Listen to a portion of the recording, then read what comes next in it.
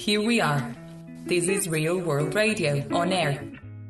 The dire consequences of the gas expansion plans in Mozambique. We don't have to create another example in Africa of extractive industries causing conflicts and social instability. Cabo Delgado, the northernmost province of Mozambique, is suffering. The invasion of the transnational gas industry, attacks by extremist groups, and military deployment from a government that seems to hate its people are all creating a frightening breeding ground for murders, forced disappearances, the persecution of journalists and social activists, and the displacement of peoples. In a context of extreme poverty, local communities are feeling disrespected, disregarded, and abused. They are awaiting answers from a government they do not trust. While families displaced by insurgency attacks and fossil fuel companies from the global north are looking for ways to survive, the COVID-19 crisis introduced by the very same companies is already wreaking havoc in an area where health services are deplorable. The catalogue of abuses suffered by Cabo Delgado is more complex than the brutal attacks the local communities have endured for almost 3 years. Attacks from extremist groups, including the Al-Shabaab group of Mozambique, also called Islamic State Central Africa, that have been occurring weekly of late. Hopeless, frustrated young peoples have found in religious fundamentalism and its discourse against state corruption and the old politics a sense of belonging never experienced before. They are attacking villages and cities, beheading civilians, and kidnapping women and children, resulting in an estimated 900 deaths. Approximately 100,000 people have been displaced and their villages set on fire. The organization Justicia Ambiental Friends of the Earth Mozambique, who are working with communities in Cabo Delgado, is sending out a global warning about the extreme situation in the area and is urging people to act in international solidarity. Justicia Ambiental is especially targeting the countries of origin of gas corporations from the global north who are operating here and profiting from a business that relies on human rights abuses to thrive. Real World Radio interviewed Daniel Ribeiro, a Mozambican activist and member of Justicia Ambiental. One of the reasons why the area has conflict is due to the social issues in the area. Our government has had decades of focusing on the interests of the elites, and there's been huge land grabs. There's been a lot of the healthcare system has been getting deprioritized. Actually, education is difficult. And in a country like Mozambique, almost 80% of Mozambicans are subsistence-based farmers or fisher folk. So the link with the land and the environment is crucial. It is critical for the livelihood, for the well-being. And there's a lot of cultural links, and it's home, it's their space. And when you start taking away these lands, when you start making life more and more difficult, when people start having a lot of questions on what's going to happen tomorrow, how am I going to provide for my family, and you add that to oppression, not allowing communities to create movement, to allow the leadership to raise their voices and solve the issues, you oppress them. So what happens is you don't give any options for the people on the ground to solve the problems, to deal with the problems, to protect their families, protect their land. No individual goes into these extreme forms of violence if they have a more peaceful, easier option. So this is more an indication of the level of frustration, anger of the people in North. And let's not forget, historically, the first shots fired in Mozambique against the Portuguese for independence was exactly in Cabo Delgado. The first attack on a Portuguese infrastructure was Cabo Delgado. They are a very proud nation. The tribes of Cabo Delgado are very proud, and respect is something very important. And when you constantly disrespect, disregard, abuse, and take the little that the communities have, that's going to sooner or later start causing problems, and that's what you have in the north. And of course, in this difficult situation, you're going to add extractive industry. You have multinationals coming in. You have this little bubble of wealth and of extreme elitism and privilege. It's going to make it push it even further over the edge. So this is more of an indication of what's happening for many years. And it's getting to a point where it's getting desperate, people are getting desperate and going for more extreme options. North of Mozambique is one of the most undeveloped areas in Mozambique. We have very little health care, very few hospitals and health posts. But what gives them resilience is a healthy environment and being disconnected from the global system, which means whenever you have these epidemics, it's never been affected. SARS, the swine flu, all these past epidemics never reached there because there was no link to the internet, to these global systems. But with these companies being like in this case Total in specific, the movement between their staff, especially the higher level staff, between this remote area and Maputo and France and the rest of the world has brought in the COVID virus. And what's worse is they were not taking this issue seriously because there was recommendations for quarantine. There was a lot of processes, but it took too long to react. They only started reacting once the virus had got into the area. 2/3 of all cases in Mozambique linked to the Total project. And Total, of course, is testing their people, testing their staff. They've reduced their activities, but still, cleaning, security, and other services are getting provided by local staff that live in the communities, and there's very little testing for the communities. The government now is having to use, we only have 34 experts, around 30 experts, and we're going to have to send some of these experts to this area, and it's putting strain on the national resources for an issue of a multinational not taking precautions, not listening to the warnings, and now we have a problem. And if it spreads, it's going to be hard to control. The whole country only has 34 ventilators. The only way we can survive this epidemic is not letting it come in. And we had a multinational allowing it in the most vulnerable areas, so it's unacceptable. And you're putting this on top already on extremist attacks, on military oppression, because the problem is when you have these extremist attacks, the government then uses these attacks to increase the militarization. So you have a very heavy-handed approach on the military on the individuals on the ground, especially community leaders, activists, and journalists that are trying to raise the voice of the people, trying to tell the truth what's happening there. And they take advantage of using this need of militarization to also oppress civil society and try and hide the truth. Many journalists getting arrested. We had to evacuate our staff. We have a permanent staff there. We had to evacuate him and his family because of threats. So we're waiting to see if we can return or not. So the situation is dire. Plus, you add epidemic to it, it's really a sad situation. The military was going at night, breaking into the houses, and can't claim arresting because they were not making arrests. They were just taking people. We do not know where they've gone. We do not know what the charges are. We have no information. They've taken a journalist that used to work often with us. They've taken away some of the there are people that just disappear.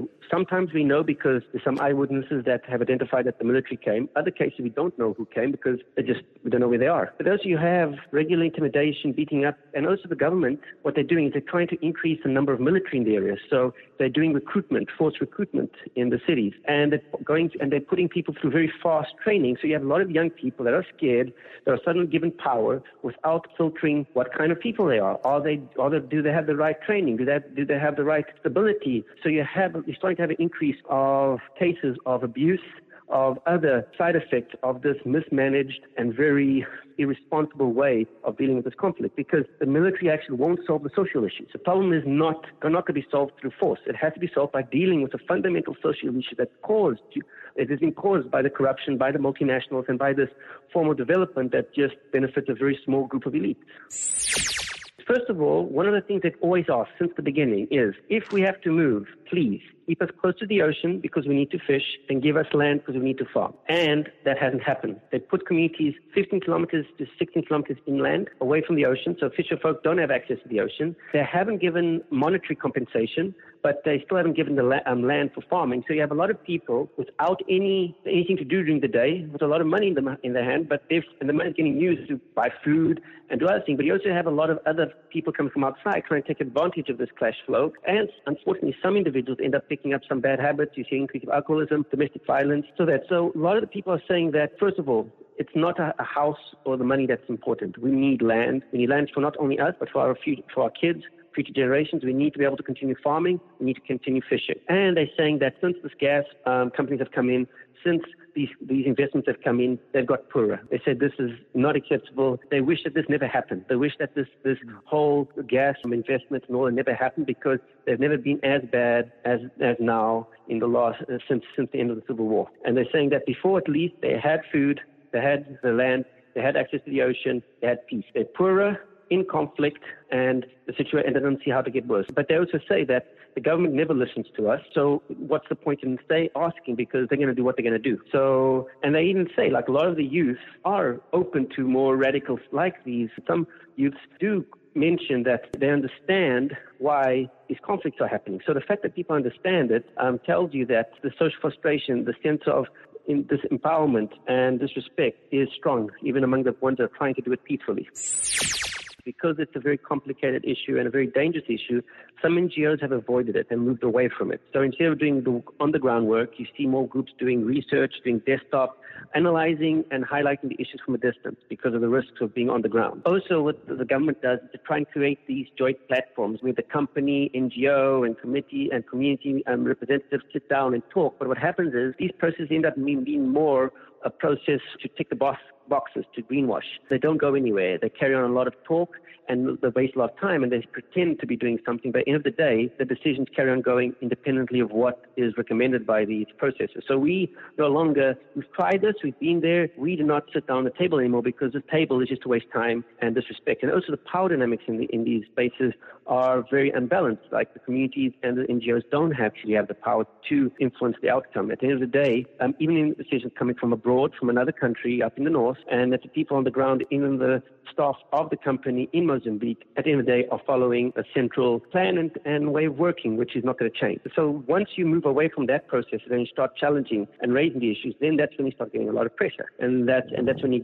start getting threats and you start having a lot of other problems. Yeah, so it's not the first time we've been in this situation. But the problem is our government is getting a sense of impunity because we've had major cases. We had huge corruption, one of the largest corruption cases in Africa, where numerous of our high-level officials, including our ex-Minister of Finance, has international arrest warrants because of crimes and money laundering and other problems. So you have the high-level officials involved in crime and no consequences. Then you have elections and there's a lot of irregularities and it's completely fraught elections and there's no consequences. So our government does a whole bunch of human rights abuses and there's no consequences. So what do you expect from a government that does something that is a crime, human rights abuses, and people invest? Total came in after knowing all this. Anadarko, Eni, they see our government doing these crimes against its people, doing these crimes against humanity, and they still invest. They still put more money in. What kind of message? What do you think is going to happen with the behavior that you reward governments that do these kind of things with more investment? So therefore, the companies are accomplices. They are the catalysts. They amplify. They're the ones that are giving more resources for our government to do more of what it's doing. They're the ones that give the confidence in our government to move forward in more destructive, dishumane ways. First of all, we want people to show that they have their eyes on Mozambique. They're watching what's happening, that the solidarity, people are with us. The thing is, all of these companies that are here are not from Mozambique. You got Total from France, Shell from Amsterdam, Eni from Italy, ExxonMobil from the US, and on and on. There's so many countries, and anyone from these countries, don't forget it, these countries represent your flag. People do not want to be associated with the blood that's occurring, but that blood is on the hands of these companies and on the hand of your flag. So we need to raise our voice on where we stand as a people, and we need to go to our governments and our companies in our countries and make our voices felt. We can sign on and show support, but also we can email, we can contact, and we can bombard these companies and the government, especially the companies, with the fact that we do not accept this. We don't want this under our name. We do not want this blood in our hands, and we want to move out. And the thing is, this is the beginning. If we stop now, there's still a chance that we can turn this around. We do not have to create another example in Africa of a resource curse of extractive industry causing conflict and putting a country into social instability. We can stop it. But we need to get that message very clear to the companies up north, France, Holland, Italy, US, and all that, hey, we don't want this. And we'll be doing an initiative in which we'll be sending out sign-on, but we also will be showing different ways in which people could make their voices felt. That's a part of the initiative coming up soon. Every time we talk about numbers and the facts and what's happening, we have to not forget that these are individuals' lives and people that are getting affected. And sometimes, one thing is, I think it's very important to always understand that this is being done in a time where we know the science is clear, we all know what has to be done, we have alternatives, we have options. So the need to extract gas is not only detrimental to the people on the ground, not only is it causes usually a lot of conflict, social instability, and human rights abuses, but also it's linked to a system that is the cause of a lot of the problems that are occurring now, and we've really come to the conclusion that we need to change. So for me, we need to start really making our voices felt. We need to start being pragmatic and strategic, and there's nothing to be fixed in the capitalist system. The problem is actually working too well. The capitalist system is working exactly how it was designed, how it was meant to work, and that's the problem of it. There's nothing to fix. Thinking that we can fix or improve or adjust it's not being realistic. We need a system change, and we have to start pushing for this. And that, for me, is critical, because this is something that's happening on the ground right now, but it's happening all around the world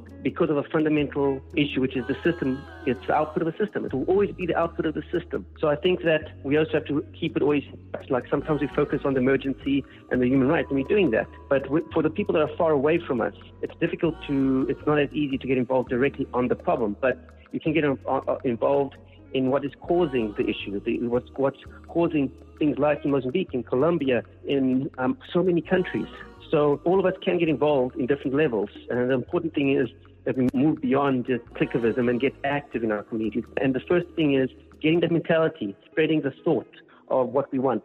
Because once it's in our minds, it's easier to get it into our action. And sometimes we focus too much on action. Getting people understanding this, getting the philosophy and understanding what we need as a society is just as important as doing something, and we need to spread that as well.